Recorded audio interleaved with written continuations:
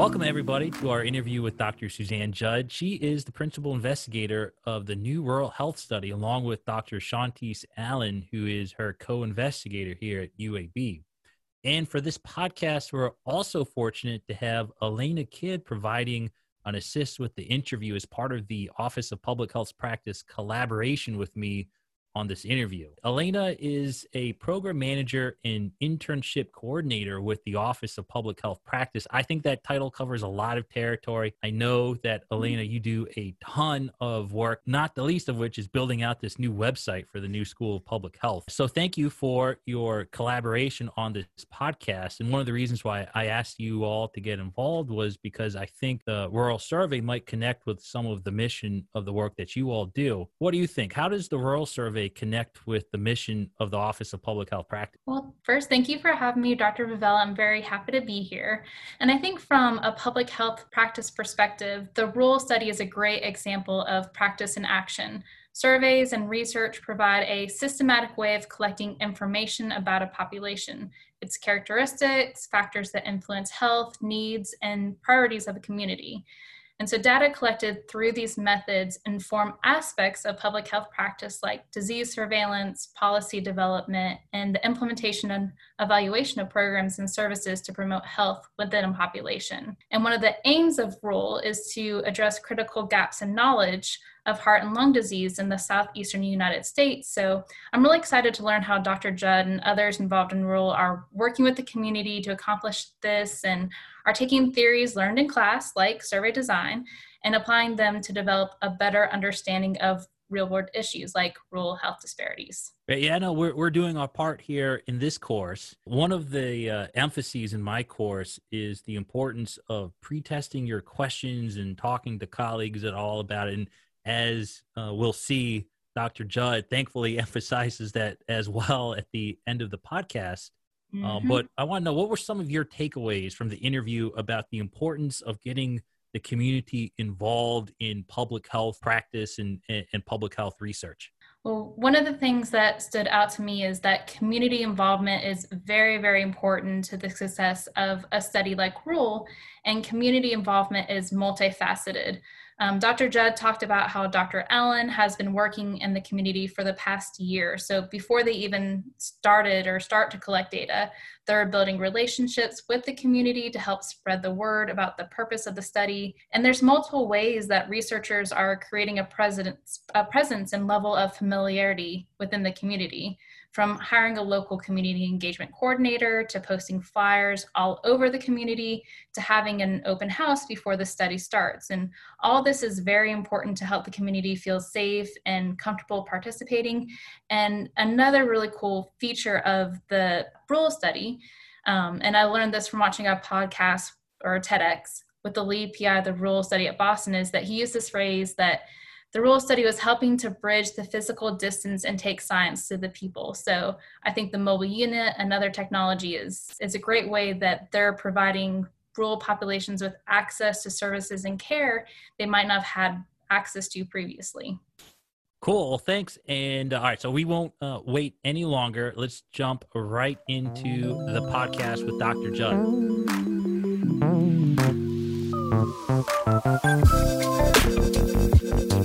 Dr. Judd, thank you so much for agreeing to do this interview. I really appreciate it. And I know that the students in my class in UAB are really grateful for the time that you're taking to talk about the rural study. And I'm very happy to be here. Thank you for having me today. The first question that I wanted to ask you is, why do we need another health study like rural? It's a great question. So one of the things that we don't do that other countries do is survey our population regularly to look at trends in various health conditions.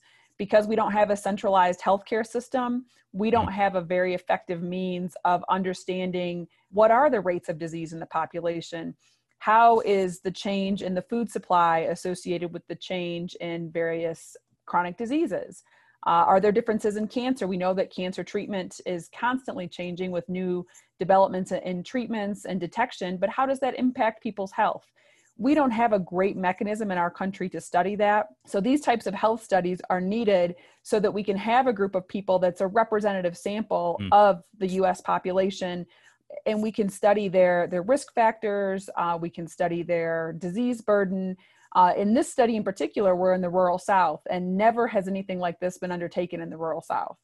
And so, speaking to this lack of a national infrastructure, it really indicates how large scale and how many resources can go into designing this kind of study and really assessing the health of a population. So sometimes we'll have nation states that put forward these kinds of studies, collecting this kind of data, but in this case, it's a funded study through the NHLBI, I believe. That's correct. And we're asking investigators like you and universities like UAB and others to collect this kind of health information. So this is a kind of a mammoth undertaking. I know I don't need to tell you that. And so what is your role in this study? And I know that you're the co-PI with Dr. Shantice Allen. So what kinds of responsibilities do you have as the co-PI of the study? That's, you're exactly correct. When you talk about the mammoth undertaking, we are actually taking a very large truck that hooks up to the back of a semi into 10 rural counties in the Southeast. And we have to design that truck from wheels to ceiling. We're getting a CT scanner to examine the arteries of the heart, to examine the carotid artery, to take a picture of the lungs. We have an EKG, which measures the electrical impulses in the heart and helps us to know if it's beating properly. We have an echo that, again, visualizes the heart so you can see the individual chambers and how the blood flows. We're drawing blood. We're asking a battery of questionnaires that will take nearly 45 minutes at 2 separate occasions, so 90 minutes total, to assess everything from diet to stressors that people have, maybe in their homes or their jobs, discrimination that's occurred in their life, ask them about their neighborhood, how safe their neighborhood is. So you can imagine this is a huge undertaking. Yeah. And we have to make sure that when they come into our truck, they're safe, that they feel like they're comfortable so they can answer these questionnaires. In the era of coronavirus and SARS-CoV-2, we have to make sure that we're not serving as a means to continue to spread the virus. So it's a huge undertaking, and all while making people feel comfortable and content to be there. It's just a lot that you have to put together. You have to get different licensing for different counties. In the US, just one challenge that people don't think about, we're in 4 separate states. And we're taking a CT machine, which is a piece of radiologic equipment, and we're doing a lung test that requires us to give albuterol, which is the inhaler that people use for asthma, and that requires a physician. Well, in the US, physicians are licensed only to practice in the state they're in. So we have to get different physicians in every state to administer these very basic tests. So little things like that you can't imagine, but it's a lot of coordination. My role specifically involves all of the bits and pieces. So making sure that we have regulatory approvals, making sure that we have the licenses we need, that we have the staff that we need, that I'm staying in contact with participants, that we're spending money appropriately. People don't think about that, but it's really important in research that somebody oversee the spending to verify that we are spending money on what we said we would spend money on. So I'm responsible for all those types of activities. Dr. Allen, Shantice Allen, is responsible for the community pieces, because equally important in these rural communities is relationship and having a good relationship with these communities. They haven't participated in research studies like this before. So she's been going in there for the past year, holding focus groups, talking to people about what we're doing. We'd like to use their smartphones to track them so we can see how much physical activity they're getting. We can use it to give them reminders, to do questionnaires. We're giving them a Fitbit as well, so it will sync with their Fitbit, and we can get sleep and all different types of things that are happening. But we want to make sure they know what we're doing and they understand that we're collecting all of this data and what we're doing with the data, because that can be confusing for people if they've never thought about being in a research study before. That actually leads into one of my questions that I have. You touched on a number of things. I wanted to ask you about the mobile unit that you're designing, which sounds amazing. But since we've talked about the importance of building those community relationships that Dr. Allen is helping you with, what are some of the ways in which you're recruiting participants for the rural study? We are going to use an address-based sample. In order to have it be representative, we want to randomly select certain households to participate.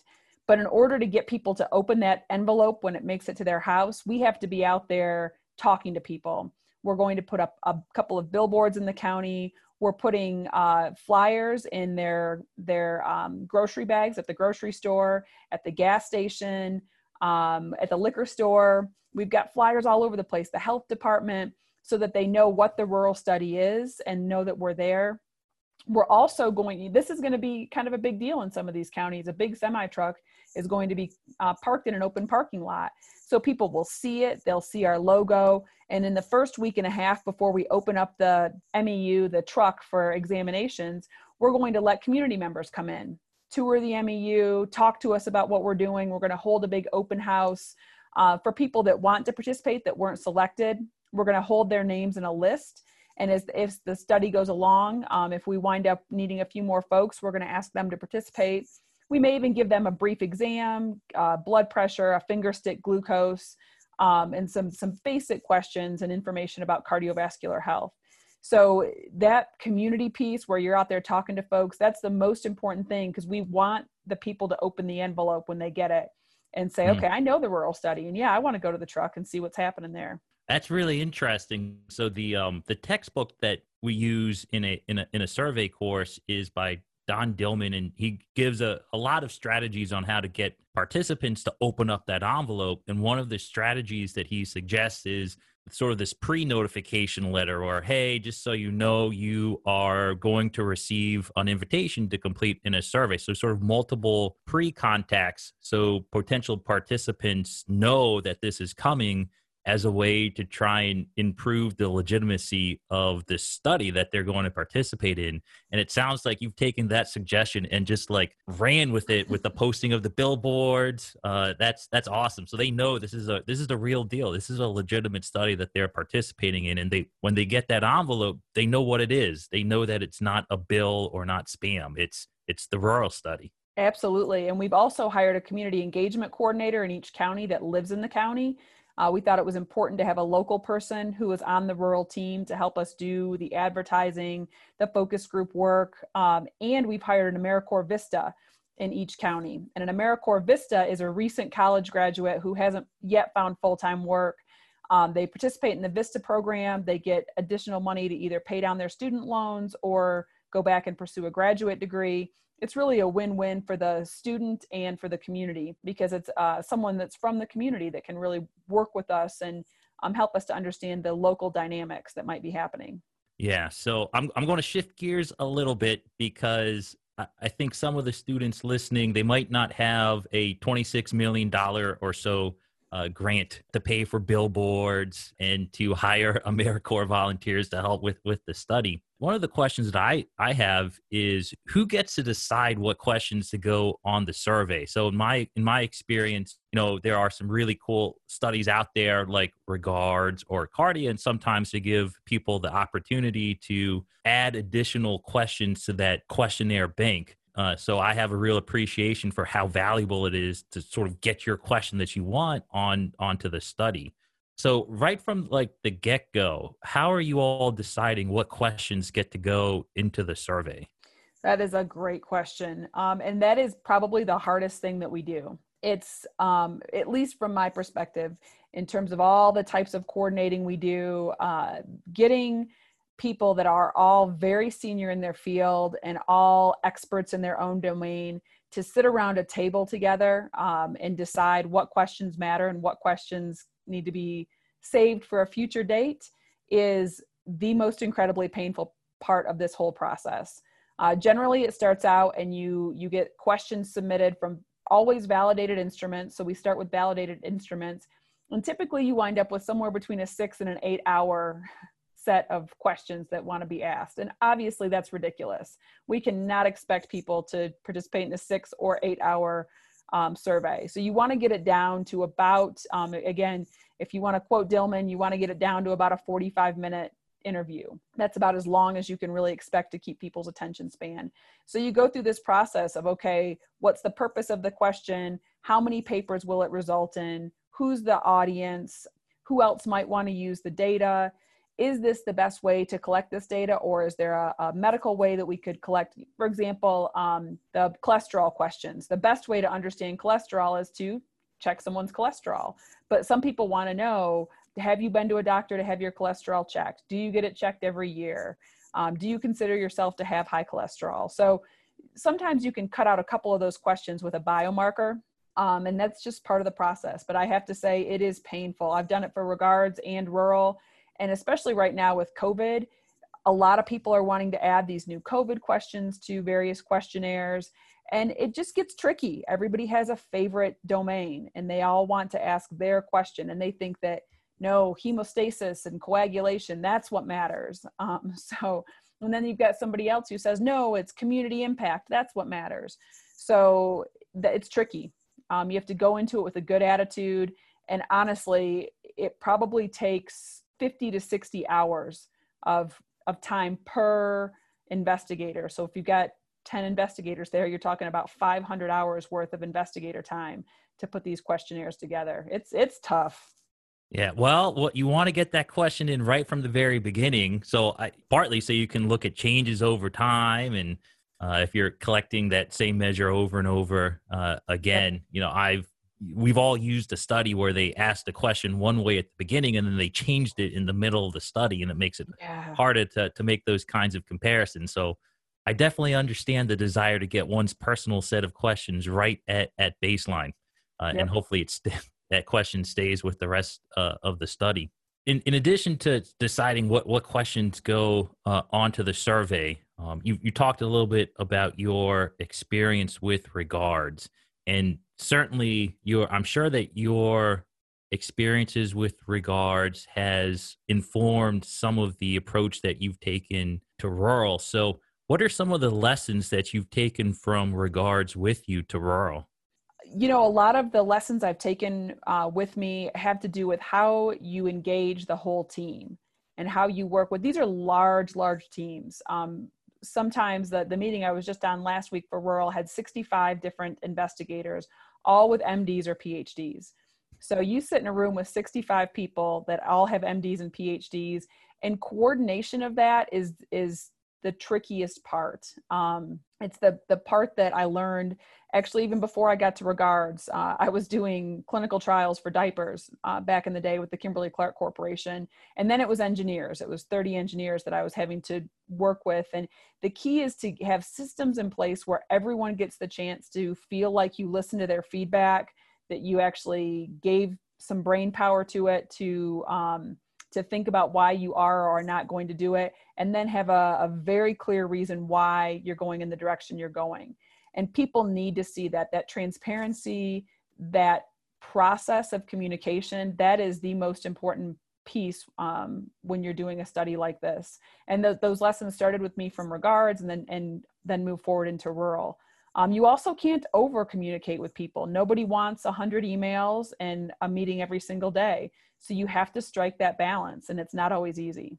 I also can appreciate your efforts not to over communicate with people. I am spending way too much time on my email inbox. So I think over communication can be a real risk. Yes, absolutely. So I just have two more questions for you. And my first question, you've kind of alluded to this a couple times now, both with the development of the mobile examination unit, as well as some of your early experiences doing clinical trials for diapers. Mm-hmm. Yep. So you have an engineering background. I do. How do you think having an engineering background has helped you with the design and implementation of rural? Absolutely. That engineering background, that always having a focus on the budget, that's the first thing you do in engineering school. There's the scientific way to do it, and then there's what you can afford. And you have to constantly walk the line between what you can afford and perfection. And I think that piece of my training as an engineer has served me well as I've gotten into running some of these large trials.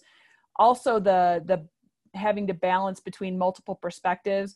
We never want to compromise safety. So making sure safety stays at the front of everything we do, because it can get lost. You can imagine in a large group setting, even though people don't want to lose the thought about safety, it can get lost. So the engineering background helps me with that as well, to keep safety in the forefront, and then being able to wade through lots and lots of information and categorize it into bins. What do we have to know today? What can wait till tomorrow? And what have we already made a decision on? That kind of organizational thinking. My engineering background definitely has helped me with that as well in these large studies.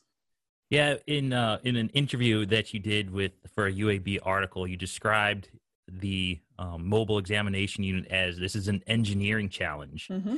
And, thinking about that broadly, it's an engineering challenge, not just for the design of that mobile unit, but just for the development and implementation of the survey as a whole. There are so many moving parts that have to work together for the survey to work. Yeah, absolutely. There's so many moving parts and so many people that have to be communicated with. And, one of the downsides of my engineering training was that we're always very quick and short in our communications. We answer questions with yeses and nos, but I've hurt a few people's feelings because I'm too abrupt in my communication. And so I've had to learn to make lengthier sentences. That's interesting. So that was we're actually talking about this in the class in terms of, is it better to ask a short question or a long question in your survey? And, there's lots of different factors that go into that. So there's this book written from a marketing perspective on asking questions, the art of asking questions. And there is some research that the respondents will mirror the length of the question in their answer. So if you give this long-winded question, it kind of sends the message that you're expecting this long-winded answer. Yep. And so we do the length of sentences does send a signal about, well, how important is this? What blah blah blah. So that's interesting that you've noticed that and had to pay attention to the length of your responses to inquiries. Absolutely. If I give too short of a response, people don't think, even though it's a yes or no question, they don't feel like I spent enough time thinking about it. So I have to have the length of my response seem a little more thoughtful. Well, in the spirit of an engineer, we'll keep this short, and this will be the last question. Okay. And I just wanted to know if you had any final pieces of advice for students in a survey design course or students not in a survey design course, but thinking about either designing their survey for collecting data for their dissertation. Or, I had a student that, said they were interested in making the next regard study. So we have like a whole spectrum of interests. Although I think for most of the students, their aspirations are not yet as high as making the next regards. But for those students that are wanting to do a survey and to collect data, the smallest survey or the largest survey, based on your experiences generally with rural with regards, what kinds of advice would you give them? First and foremost, get a team of folks together that you can bounce your questions off of. I think what's really exciting about what's happening right now is that we're probably learning that the way we've always done things is not the way we have to do things. And for the students in your class, I think there are some online opportunities for digital surveys that are much cheaper than what we do in rural and in regards. We'll still need big surveys to reach out to communities that might not respond to a digital survey, but there are going to be opportunities in the future to do survey research much more cheaply than what we've done it in the past. So for those students that are passionate about survey design, keep your ideas of what you want to study, how you want to ask the questions, and have your team of folks. You may think you have the best question ever, but be sure you've bounced it off somebody first. Be sure that it's not offensive and it doesn't mean different things in different communities. That this is at the time we really need great surveys to get a feeling of what people are actually doing. And honestly, if you look at it out there, most of the data that an individual consumes, they come from surveys that news outlets are doing. So I don't think you have to do the next regards or the next rural if you've got a great survey idea and you want to get it out there. So I would encourage your students to go for it. See what you can do. Help us get better data so that we can make better health decisions for the population. Perfect. Dr. Judd, thank you so much for your time today. Yeah, thank you for having me.